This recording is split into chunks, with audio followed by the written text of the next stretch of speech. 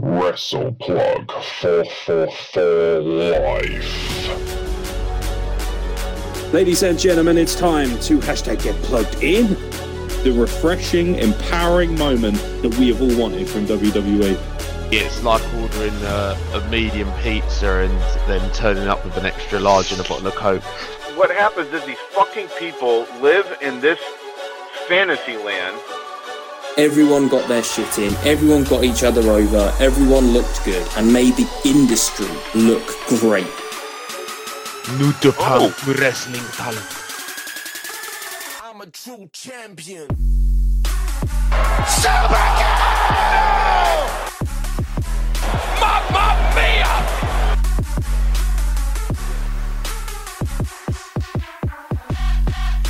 Ladies and gentlemen, welcome back to the Wrestle Plug podcast. I am joined today by a very special guest, somebody I'm quite excited about. Now, a lot of you will recognise him as the man who has arguably the most exciting move in professional wrestling, but there is a lot more to this young man than just a shooting star elbow drop, which in itself blows me up, if I'm being honest, bud. But welcome to the podcast, Joe Lando. How are you doing, fella? Hello, thank you for having me. Yeah, I'm doing all right. Doing good. Obviously people are going to be like, hey, that's that guy that does crazy flips.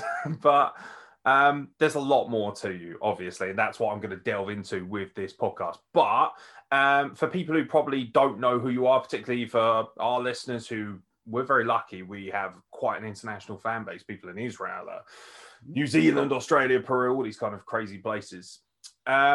Tell them a little bit about yourself. This is your opportunity to kind of cut a promo and tell people who Joe Lando is all about.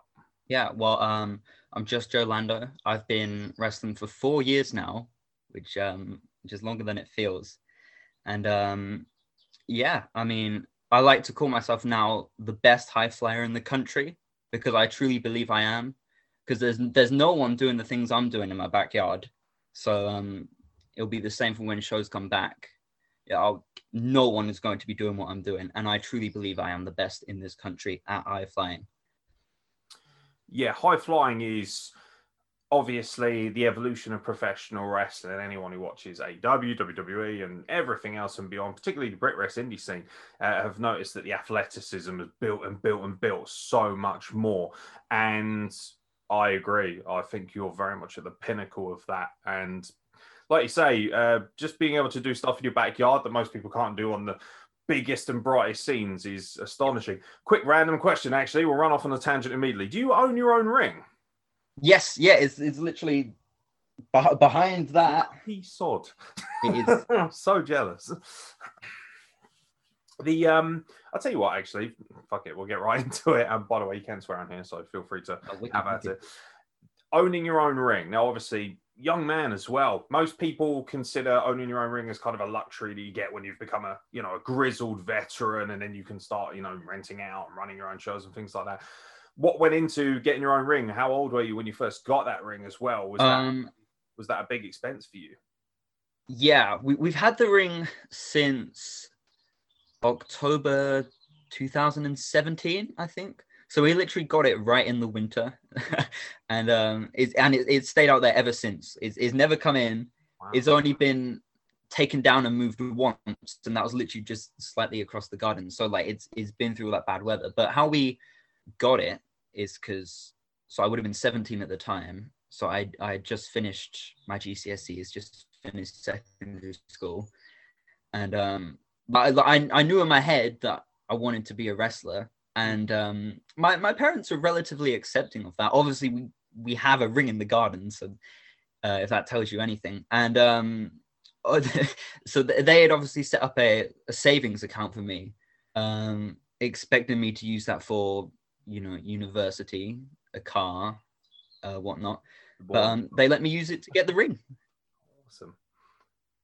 That's mind blowing to me. Like, I'll train myself, but obviously financially I'd never be able to afford a ring, and I just think that's my dream, is to have one in the garden so I can train more. I imagine that has lent itself to such an incredible progression, because obviously most guys, even yourself included, I'm sure, when you first start, you've got to pay, you got to go to training and your dues, take your bumps and your lumps and things like that. But obviously that helps accelerate the process for you, or does it? Do you feel that it still created a? Do you feel like it created somewhat of an unfair advantage, for lack of a better term? Well, to be truthfully honest with you, I trained from when I was 16 up until I was 18. Like genuinely, the last training session I attended was like June 2018. Yeah. So that's almost 3 years like of not going to training. Obviously, I've put in hours, hours in that ring.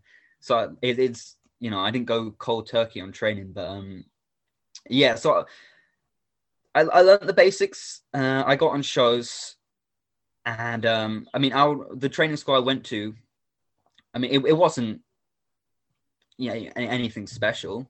No disrespect. But I was learning way more wrestling on shows, wrestling against people way better than me, taking that advice, hearing feedback from other people who've seen the match. And I was just learning more from that. And almost at training, it just felt like I had got at the school I was at, I got to the point where, you know, I wasn't really learning that much more. I was learning more by myself in my garden. So I decided to cut training out and just focus on getting bookings and learning that way. So, I mean, you wouldn't hear that advice from anyone, but it's worked so far, I guess. No, that's actually really refreshing, because like I'm very lucky. I've interviewed some really big names in the business and guys of all different walks of life, and most of them give you the kind of cookie cutter answer of, yeah, you know, you go to training and you do this and you do that, and it's actually quite refreshing, because there aren't many guys who have access. People don't realize, particularly people who aren't like within the business or have been training or anything, that a wrestling ring is a really unique entity. It's not like just a standard, like, you know, affair. There's a lot of mechanics to go into, obviously, how the canvas and the boarding and everything works. So it's not a trampoline. Let's just say that. When you first started, you must have already been quite athletic, because nobody just literally jumps in the ring and goes, yo, check this out. Like the famous story is one of the Young Bucks, of course. Apparently his very first training session, he walks in, he gets up on the top rope, he does the flip, and he goes, yo, I'm Matt Jackson, what's going on? And it's just like, I can imagine that's kind of Joe Lando in a nutshell. I can just imagine like shooting star. It's all right, but you want to stick an elbow on the end of that bad boy. Like, where's the athleticism background come from? Is it something have you always been a lunatic jumping off of things, or are you a gymnast, or where did you get your love from? No, never gymnastics. And that's also something I pride myself on. Like all my flips, it's all self-taught. Wow. All self-taught. Yeah, it started probably when I first got into wrestling, which was at 11 years old, which actually, at least at the school I went out at, everyone was getting out of wrestling kind of when they transitioned into secondary school. But I was the opposite. I hated it through primary school, and then it got brought into the house as I was starting secondary school. So I started watching that. And I remember Sin Cara was one of the guys at the time. And because he was the only one really doing the high flying stuff at that period. And we've had a trampoline for years, but I'd never really been on it. But yeah, it was just seeing the wrestlers like Sin Cara, Rey Mysterio, and deciding to go out there and try it for myself. So I taught myself my first backflip at 11. And then from there, it just progressed each year. And in 2014 or 15, I started a YouTube channel where I would post videos of me like doing like 450 splash or shooting star press or something, and upload it to YouTube. And they actually did well. Some of them were getting like thousands of views in that. And from there, one of the most infamous clips from the channel, I climbed my neighbor's fence and did a 450 splash off of it onto like grass and padding. So yeah, I definitely knew how to do the flips before I came into wrestling. Is there any temptation to get involved in backyard wrestling? Did you have any? Because like people turn their nose up at it, but Will Ospreay is a really good example of that. Seth Rollins, actually, CM Punk. These are people who all kind of used a form of backyard wrestling to give themselves that excess show experience and training before they broke in. Yeah. There's something in the works to do with some type of wrestling content coming from my garden. Again, it's difficult being in lockdown now, because actually this time last year we were going into the first lockdown. All the shows have been called off. So at that point I was like, right, well, I'm going to put on a little show in my backyard. And we were like, me and my friends put together like a little card. We made like a stupid poster for it. And we were going to go ahead with it. And then we got put into the official lockdown. So we called that off. But now I'm in the same position where we're starting to come out of lockdown. So, like, lots of people have been asking for some type of show or match from the backyard. And nothing's been officially put into place, but like I've spoken to some people, and we're gonna put on something from my backyard, hopefully April time. The question I've asked quite a lot of people actually in previous months has been, how is it trying to stay ring ready in a pandemic? But that must be where you obviously have the opportunity over a lot of people. Like, most guys aren't be like, just go in the back garden and, do my usual sort of commando roles and everything else that entails being a wrestler. Like, do you feel like because of the backyard, obviously having the ring there, that means that you've got an opportunity to pretty much stay match ready? Yeah. Well, yes and no. Obviously, I have a massive advantage over a lot of people due to the ring in my garden. But there's still that dynamic that I don't have anyone to wrestle.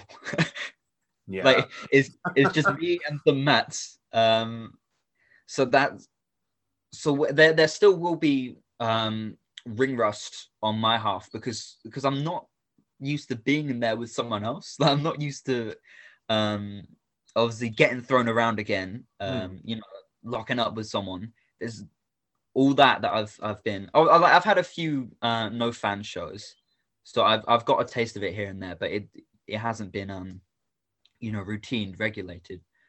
So but no, it's fair to say I have an advantage, but it's still, when we're back and when I'm standing across the ring from another person, it's something else. It's a different ball game. So when you first break into the business, your athleticism, it's unique, it's exciting. Was there any pushback from fellow colleagues, because you're around so many guys who can do so much incredible stuff, but, to your own admission, maybe not necessarily as well as you can? People have been pretty receptive of it, like backstage. And I've worked, camp shows. I've worked like indie shows where stuff like that's more seen, and like across the board, they've been pretty receptive of it. I remember one time I got told off. It was actually on one of the camp shows. I did a backflip in my entrance. So, like, I just climbed up to the second rope, did my pose or whatever, and then just did a backflip. And then I got told not to do that because it's giving the fans like too much before the match. And it's like, I can do way more than a backflip. Like, that's not spoiling anything. But apart from that, it's been all right. It's just like some stuff online, like some comments. Like, I don't know if you saw the other day, one of the comments, someone kicking off. Yeah, I wasn't going to mention that, but obviously, if you'd like to speak about it, you're welcome to. Oh, that's fine. I really don't care because like stuff like that doesn't get me down because. That's good to hear. Yeah, that's a good lesson to other wrestlers watching as well, because a lot of my friends are younger than me, where obviously I started later, and young guys I know who are still like 18, 19 training, that'll be a good lesson for them because they haven't really got to that stage yet where they have to deal with abuse and things of that nature. Because like, 99% of the comments and the feedback I get in person and online specifically is positive. They're nice things, about the stuff I do. And about me as a person as well. And I always make sure to retweet those things because so many people we'll just focus like on the negatives. And like it's human nature to kind of get more like if you hear 99 positive things about yourself and one negative, we'll always hone in on that negative thing. Like it's just human nature. But I really tried to make a big deal of not doing that. Like there was a lot of comments on the clip I posted the other day that I just completely ignored because it was dumb. But that one guy in particular, he was just being an ass, and I'd retweeted like all the positive things because it makes me feel good, and I want to remember that, and I want to show the fans some respect by retweeting that, recognizing that. But yeah, there's one guy who's just being an ass, so I quote tweeted it, and I was like, "Look, everybody, this guy's a prick." Like, but yeah, it didn't get me down because I turned it into a joke. Because at the end of the day, that's all it is. Like why would I be worried about his opinion? Because I mean I wouldn't go to him for advice, so why should I take advice from him? Like it's stupid. It's a very good life lesson, actually. It's lovely to hear from.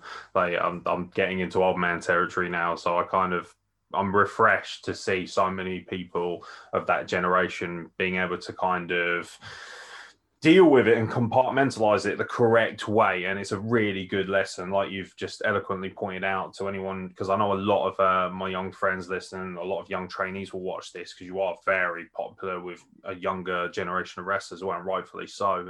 It's very important that you obviously take advice from people that matter, so to speak, and that you understand that, like Joe has just said, actually, perfectly, you wouldn't go to a person like that for advice on your career. So why should you care if that one person has an opinion on said career? So we won't tag Jim Cornette in any video clips because God forbid he will. Although it is one of my kind of like stupid little goals to get to appear on his feed, for him to see me and for him to say something about me, whether that be positive or negative. But the irony.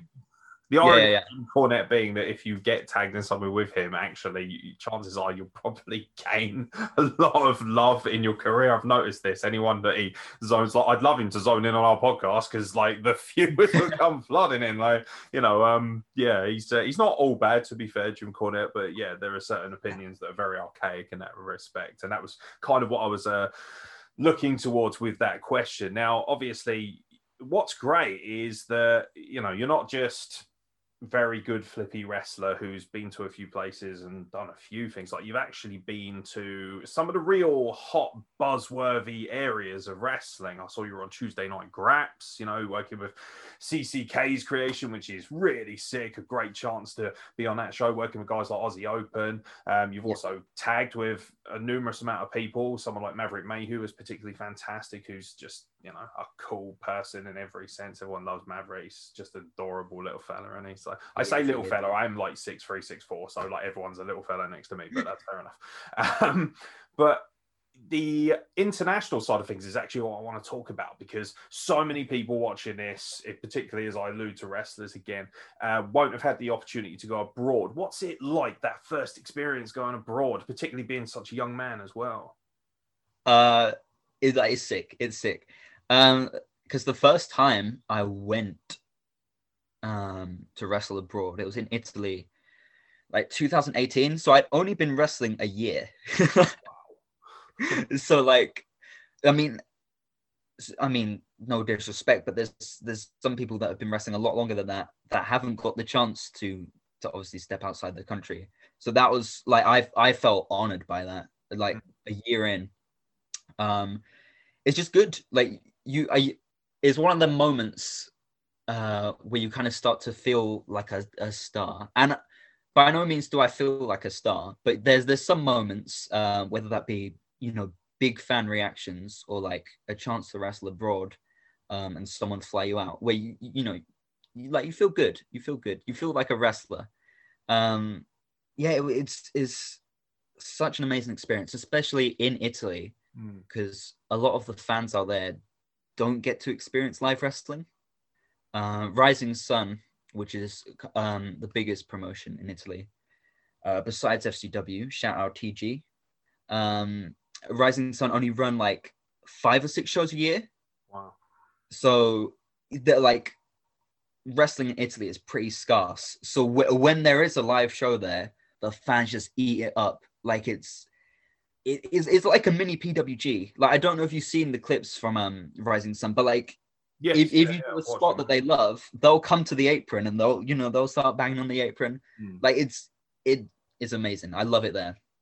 And I've wrestled in France as well, which is cool. I wrestled in like a street, just a random street in France, which was an unusual experience, especially to like fly out international talent just to get them to wrestle on the street. That was weird, but it was fun.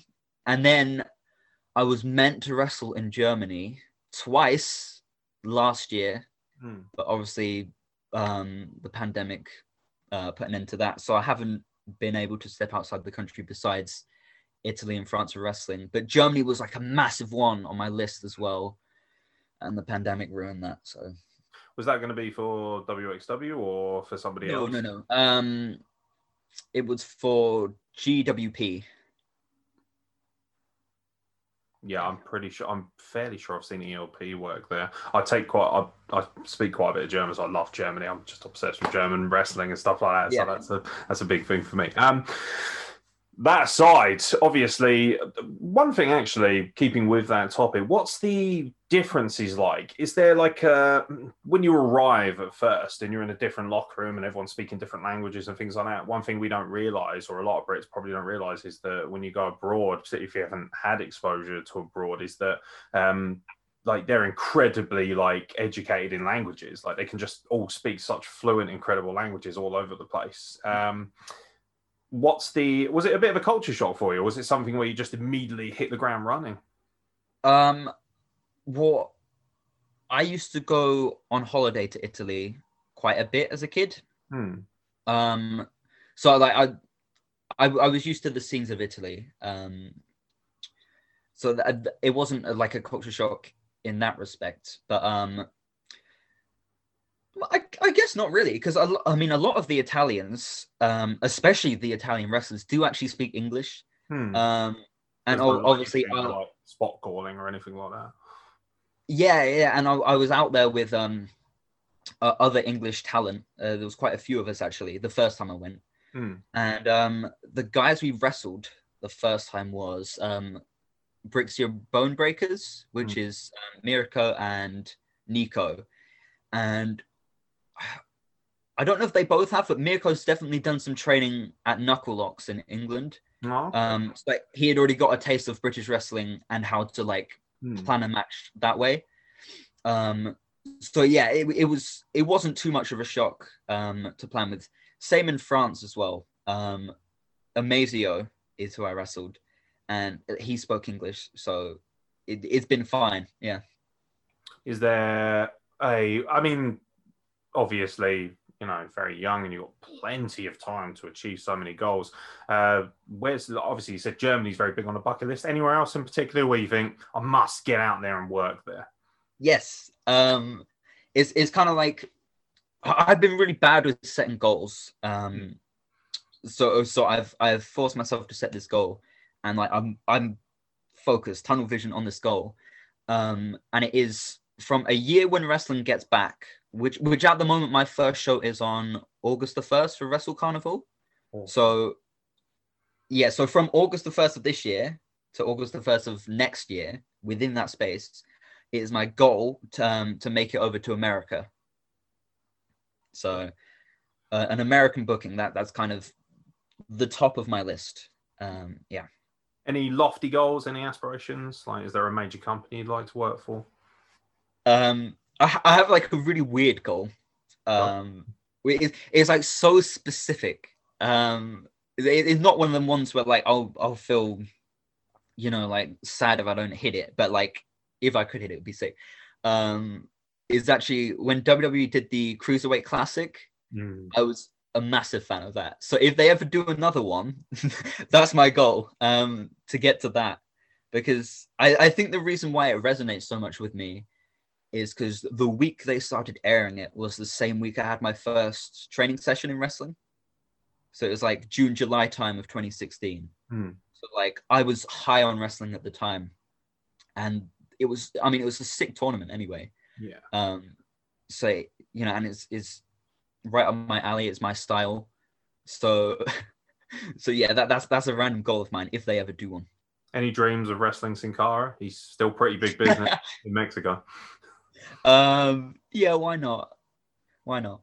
Is it weird saying to people like, because obviously I would assume Sin Cara, he's one of the first people you would have got exposure to in terms of cruiserweight wrestling.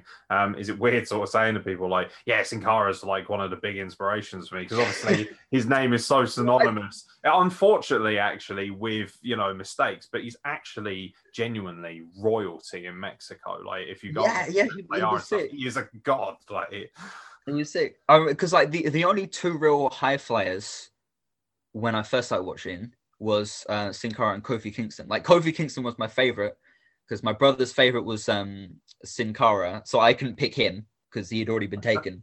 So I was like, oh, Kofi, he's my guy. Because I think I just missed Evan Bourne, which I mean that would have been sick if I was still watching. Yeah, perfect for you. But I think he was on like his, I don't know, second, third suspension for whatever. So yeah, because Sin Cara and Kofi, they were the only guys doing like flips and stuff. And like 2011 was a dark period for WWE. Although it was the start of CM Punk's big title reign, and he quickly became one of my favorites. The athleticism side obviously is nailed on. You're going to be fine for that. Character-wise, it's something that I don't get an opportunity to ask high flyers enough. What would you like to do in terms of the evolution of your character, your gimmick, the way you present yourself, your personality, your promotion? That's the thing. I've always been so set on just trying to be, a good wrestler, a good high flyer. Yeah. But I've never had any ideas for a character really, which is like recently I have been calling myself, and it's because I believe it, that I am the best high flyer in this country. Yeah. So if you want to label that as a gimmick, then there it is. Fair enough. Just simply put, the best at what you do. That's Chris Jericho, isn't it? He likes that too. That's fair enough. That's absolutely fair enough. So obviously, the sheer athleticism aside, like I say, I mentioned at the top of this podcast, you do the shooting star elbow drop. I'd be remiss if I didn't at least mention it because it is kind of like an identity, Everyone's got a move. I don't think it's bad that people have a signature move or a finisher. Like, for instance, Austin is a god, and yet, you say Stone Cold Stunner, aha. Like, I think that's important to a wrestler, that their moveset and particularly their signatures or their identity and really playing to who they are as an individual or a character or a wrestler.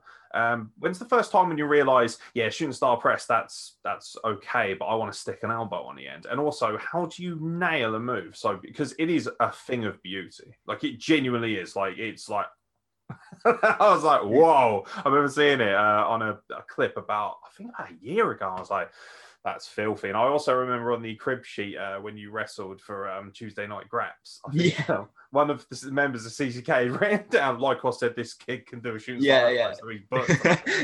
That's I'm quite a human. That's my sort of thing. So tell us about it. Tell us about the move, because that's what people do want to hear about it. So, I mean, I never actually planned on using it, which I'm so glad I was pressured into doing it, because it stuck and it's got me noticed. As you say, it got me that Tuesday Night Graps booking. Because at first I was just going to use a shooting star press. But like, because I could hit it really clean, it was nice. And then one time I was just messing around in the backyard, like onto a bunch of crash mats and a teddy, and like I just did it. I just did it because I could. it was one of them, because I got so much hang time on my shooters. Like I had enough time to twist into the elbow drop. And it looked cool. So I did that onto a bunch of crash mats and a teddy. I put it on Instagram back when I just used to shit post. Like I'll post anything. And then another wrestler on a show I worked, saw it. And at the next show we were at together, he came over to me. It was Blake is the wrestler. And like Blake he's a big guy. And he comes over to me and he's like, I want you to hit the shooting star elbow. I was like, I've only done it once. Like, I don't know how to hit it safely. And he's like, no, you're going to do it. Like, I want you to hit that. And the guy I was working, LT Mercer, the first one to take it, he was all up for it. Like, so he was egging me on to do it too. And I was like, oh, fine, I'll do it. And I absolutely crushed him on it. I killed him. Oh. It was like, because normally I kind of like to land with this part, like an elbow drop, but this was like all like ribs inside, like no give in that. That was the first time I did it, and it just caught on. Like, people liked it. So I guess it was just from there. I was like, well, I need to learn how to do it safely first. Which the next time I did it was fine. So I've now learned how to aim it, and I'm really confident with it. And yeah, people started catching on. It was getting some hype. So it stands out. Like, it makes me unique. Like, because there's quite a few people on the independent scene that can hit a shooting star press, but there's probably some people that can hit the elbow, but there is no one that does it. You know, I've not seen it. I've watched literally thousands of hours. I'm a wrestling nerd. I've never seen it before. And that was really what drew me and a lot of the people involved in this podcast towards you, is the fact that it's like, well, that's so cool because it's unique. It's an identity. I like the fact that many years down the line, when you're a huge megastar and working for AEW and kicking Omega's ass and things like that, people are going to be like using that as a bit of trivia. Did you know that LT Mercer took it first? Like, you know, that's going to be the thing. I had to get it out there. He's going to love that. He loves that. That's a cheap pot for that boy. Yeah, obviously the one thing I always wanted to ask as well, because we just don't get enough good high flyers on. Well, you know, you're the best at it, so nobody's really going to match up. That's the way it is, I'm afraid. But is there because obviously the argument from, shall we say, more miserable people is that, if you just keep doing that, it gets boring and then the fans need more. Do you feel that you have an opportunity to evolve? It's kind of like I'd like to spin a positive on it, because I believe that positivity is important. Do you see yourself pushing yourself to do anything even more crazy? Is there something working around in the mind that makes you think, yeah, that's good, but how much further can we take this? Can I do like a 450 elbow drop and then just advance from there? My mind, the clogs are always turning. I'm thinking of new stuff, because there's so, especially now it's 2021, there's so much that's been done. Like, it's really, really difficult to invent new ideas. So a lot of the stuff I try, like some of the springboards and rope steps or whatnot, is just like putting my own twist on it. So like the other day when I did the shooting star elbow plus, which was the over rotated shooting star press into the elbow drop, like I was just really, I think that was Monday I did that, and I just got really bored that day, and a random thought of like envisioning that popped into my head, and I just couldn't sit still. I was like, I have to go out there and try it, because I think I can do it. And like after 5 minutes, I got it. So that one literally just came into my head on that Monday, and then I put it into action like straight away. So I can never answer that question, because I really don't know. I mean, I could, as soon as this call ends, I could think of another idea and go out there and film it. Like, that's just how I work. So I don't know. I mean, I'm always, aspiring to put my own twist on things and to think of innovative ideas. And I'm hoping I'll get a chance, obviously when wrestling's back, to explore more ideas with now another person being there. Yeah. Because as I said earlier, everything I've done has just been me on my own. But when you add the dynamic of another person there, there's, twice as many possibilities. Yeah. Is there an Achilles heel? Is there a move that you look at and think, that's evaded me? Or is there, or even so, as a kind of double barrel question, is there stuff where you look at it and you think, I'm just not going to do that? Like, technical stuff's boring. Like, because I've seen you do it. Like, you can obviously do it, but is there anything in particular where you just think, I just really don't want to do that? I guess. I mean, even in high flying, there's moves like that, like double moonsault. No thanks. 630.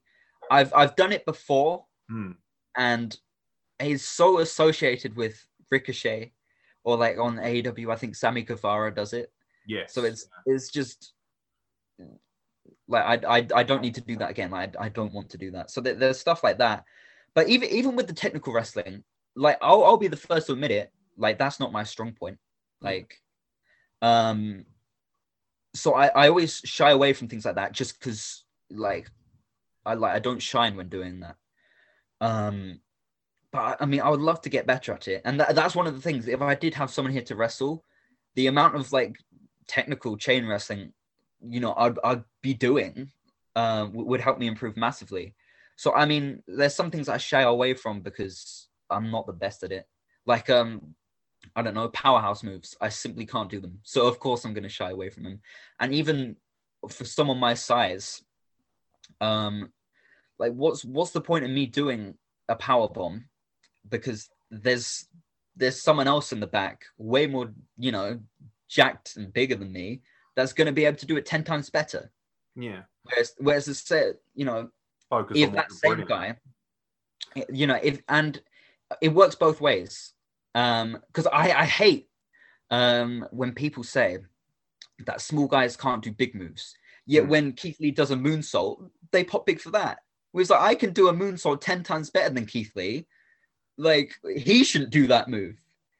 But I mean, that's not how I think. Like when he does that move, I think it's sick. And I'm also all for smaller guys doing big man moves because I think that's sick. Because you know, wrestling's cool. I like random shit being done. Like, you know, go nuts, go crazy.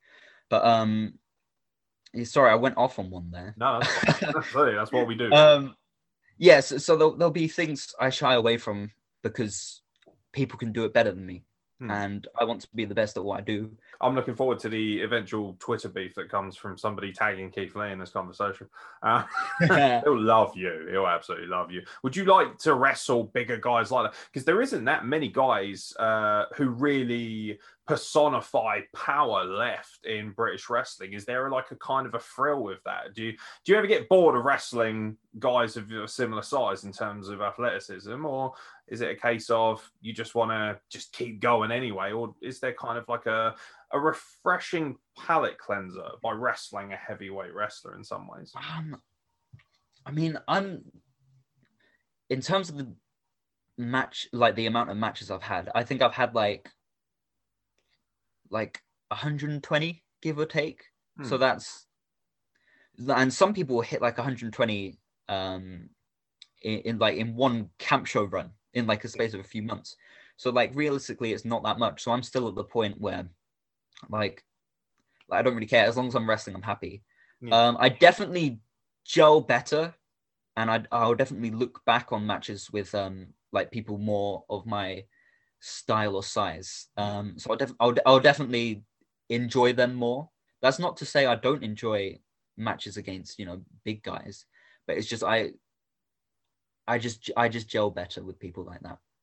What do you think of NXT UK and what it brings to the table? Because it's an opportunity to ask you, and I ask a lot of guys, and most people are fairly positive about it, but people have their critiques, and I don't think that's unhealthy either. I think it's important that people embrace both sides of a coin. But does NXT UK interest you at all? Because a lot of guys that I've spoken to from your generation are very much of the sort of mindset of, yeah, that's kind of like the pinnacle for us because it's the opportunity to be on the WWE platform without having to go abroad.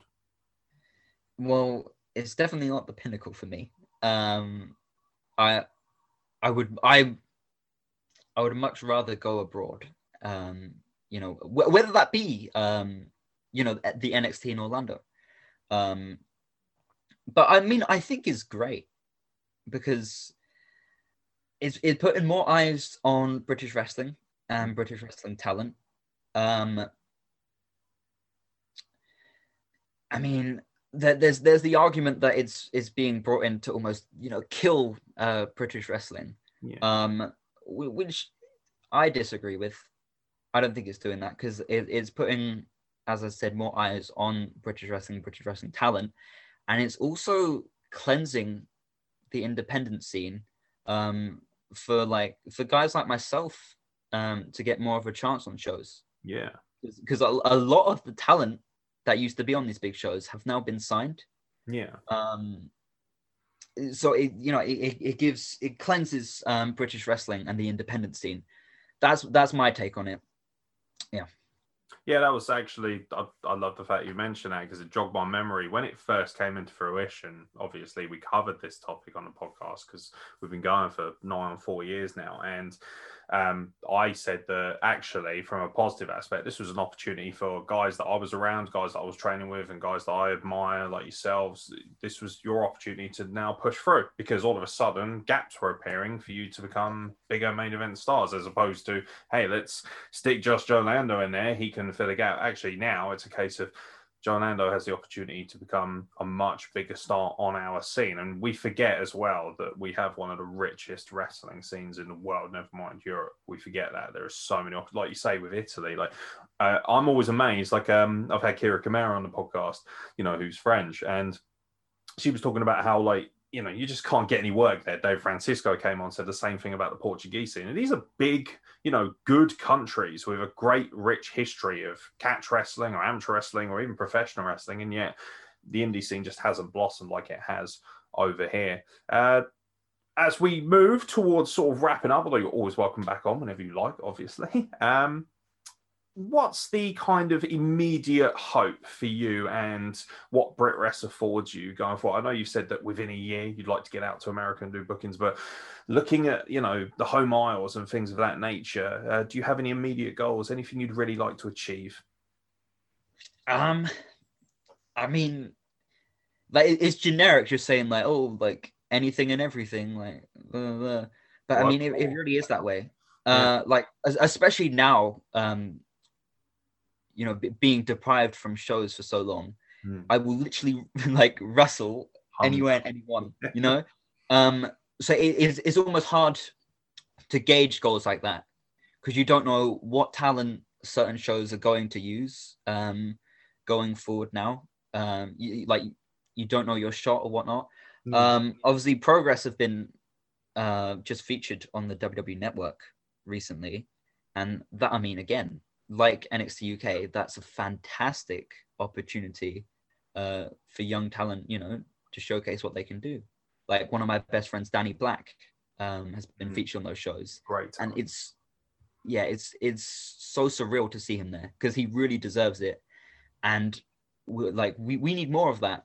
Good young talent getting recognition on like mainstream shows. So, I mean, if I could get featured on one of those, massive goal. I mean, I'd like to work Revolution Pro because, again, top British independent promotion. But it really is a case of anywhere and everywhere. Awesome.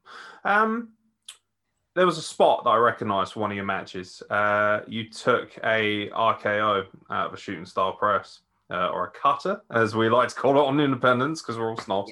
Yeah. I just really liked it because it's the only other time I've seen it done. And obviously you mentioned Evan Bourne earlier, and it's quite ironic, really. He's had an amazing career, Matt Sydal, but he's regarded as that guy who got RKO'd in midair, which is unfortunate. Was that your idea? I was curious as to whether that was your idea. If you'd seen the spot and thought, let's do that, that'll be some good shit. Yeah, I'm pretty sure it was just because obviously as a fan, as a mark of wrestling myself, seeing certain spots and knowing like I can do that, like I can pull that off. I think it was just one of those where we needed a big finish for the match, and we knew what the crowd would like, as I say, kind of PWG-esque, if you will. So we knew that would get a good reaction, a cheap pop, if you will, even though a lot of precision went into it. And it got the reaction we intended. I've taken that spot a few times actually. Oh, really? And I did it into an X Factor, like a sit out face buster, which I'd never seen before. I did that with Cuban Heat, and that the timing on that was, it was immaculate. I I'll leave this as your final question because I quite like this question. You are the best high flyer in Britain. We'll champion that if you like. All around the world, who is the biggest contender to your throne, and who's the person that you want to show that you are better at when it comes to high flying? There's so many people. There's so many just sick high flyers. As I say, like I can say confidently, I'm the best in this country. In the States, Andrew Everett. Oh, in my opinion, the world. So Andrew Everett is just above us all. Is he a pinnacle then in terms of wrestling? Would you like love to get in there and kind of prove to him what you can do? Like a battle of the best high flyers. He's definitely on the list. I think someone huge on my list is Amazing Red. Oh, he's incredible, yeah. Because he's kind of like the founder of a lot of the godfather of high flying. Yeah, exactly. Like I mean, he compared to some people today, he may not be like the craziest, or he may not have done the most rotations, but he was so innovative, and I'm a massive fan of his, especially due to his size as well. Yeah, like, I'm a small guy. I'm only 5'6", and I think he was similar, if not shorter. So seeing people like that wrestle was really inspiring to me. So he's definitely high up on my list, probably at the top. And then also Royce Chambers in Australia. He's definitely the best high flyer over there. He's someone who I'd like to step in the ring with. Do you like the idea of maybe?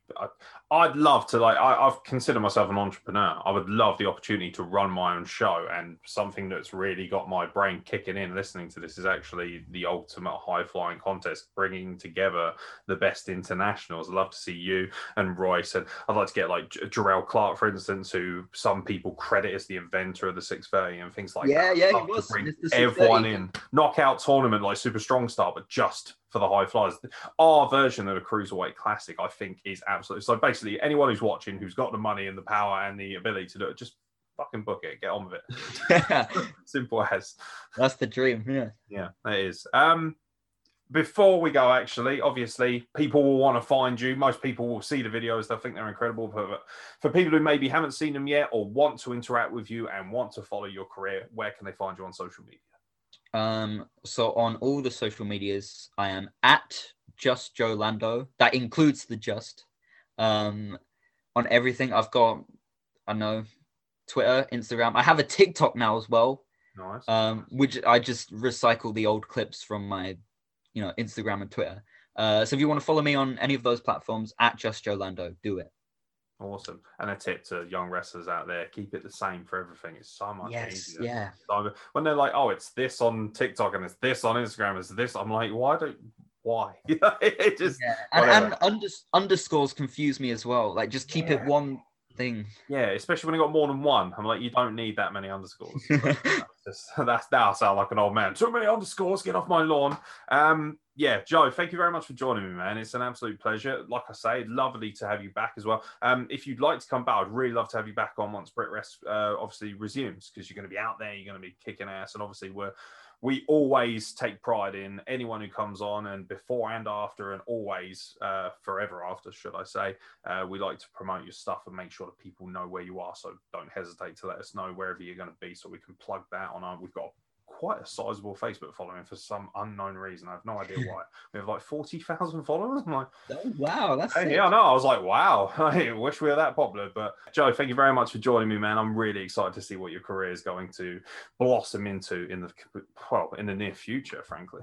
Yeah, no, thank you very much for having me. It's been a pleasure. Absolutely.